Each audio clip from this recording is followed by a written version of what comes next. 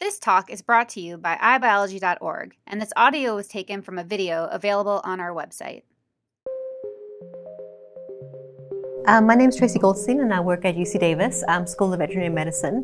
I'm a professor in the Department of Pathology, Microbiology, and Immunology, and Associate Director of the One Health Institute. And what I do is really studying diseases in animals and trying to understand how they may spill over from animals into people. A good example is this coronavirus outbreak right now, where it's affecting people, but we understand that the virus likely came from animals. My name is Koen Van Rompay. I work at the California National Primate Research Center at UC Davis. What we're trying to do is create the most effective vaccines, are also trying to develop antiviral drugs to treat people who are already infected. When there is a new viral disease, the first thing is you have to know what virus it is. You want to know who your real enemy is. In the old days, the methods were very slow, techniques like electron microscopy.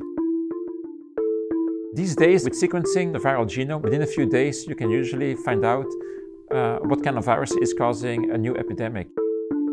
So when you sequence the genome, you can start to look at where there might have been a mutation, and that will tell you what parts of the viral genome are important, for example, to enter human cells. In many of these animal viruses, they're able to infect animal cells, but they don't have the same machinery to infect a human cell.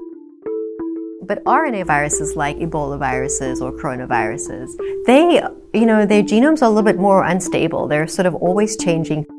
These big changes in the genome, they probably are happening all the time, and sometimes they're random, but every once in a while a change might occur in a part of that genome that allows it to suddenly become infectious in a human.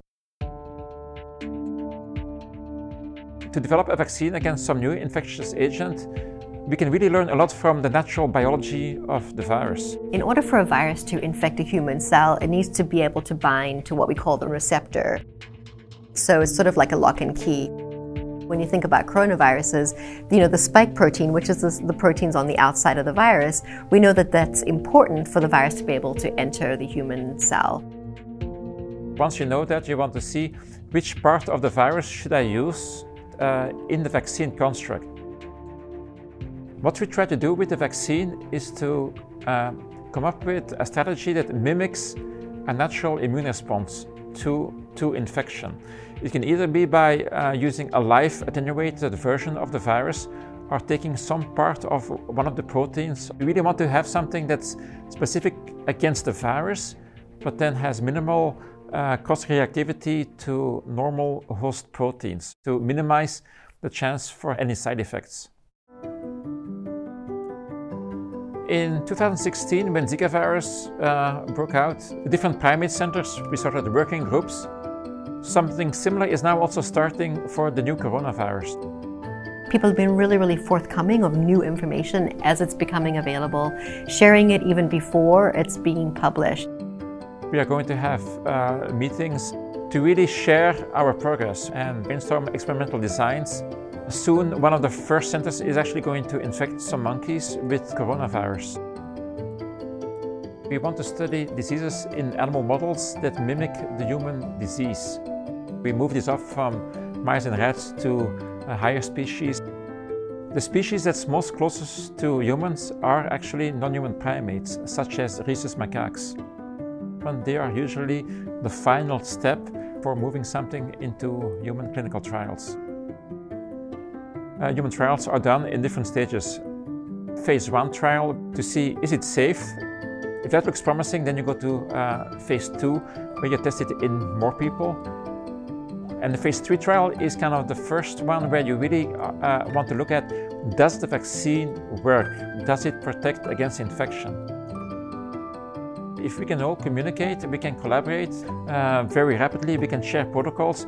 That's kind of how we can make progress a lot faster. I think during outbreak, it's very much day-to-day response, trying to understand how to get ahead of the curve and control the problem. But after that is when really the big work begins. Many of these diseases that cause pandemics come from wildlife. And our world is changing really, really quickly. We're moving into places where we didn't used to go with our animals, cutting down forests to make space for farms, or going into caves for mining. Our behavior is what's facilitating likely this spillover. What we've been doing is sampling in all of these places around the world. We focus on bats, rodents, and primates. So what we wanted to do was specifically look and see how many different coronaviruses we could find in the different species. And what was really interesting is despite us sampling all of these different taxa, about 98% of the coronaviruses that we found were in bats. And then we mapped the diversity of the bat species that we found those coronaviruses in. So sort of a hotspot map. It's got the dots of where the viruses are, and then colors of where we found high diversity of the different bat species. And that is useful because it can help us to project where we might find other coronaviruses if we know where those bat species are.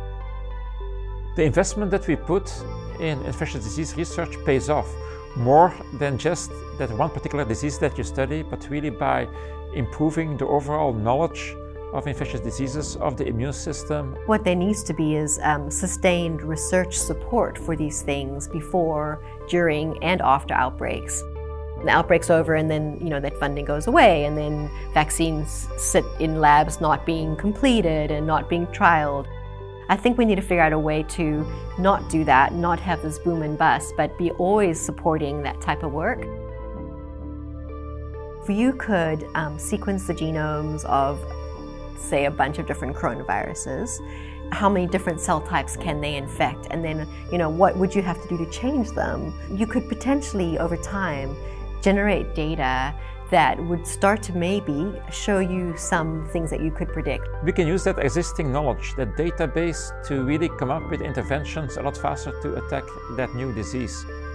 If we can understand more about the viruses that are out there, and have therapeutics and vaccines and other things in place, we can be better prepared to respond to the next thing versus scrambling every time that something new pops up.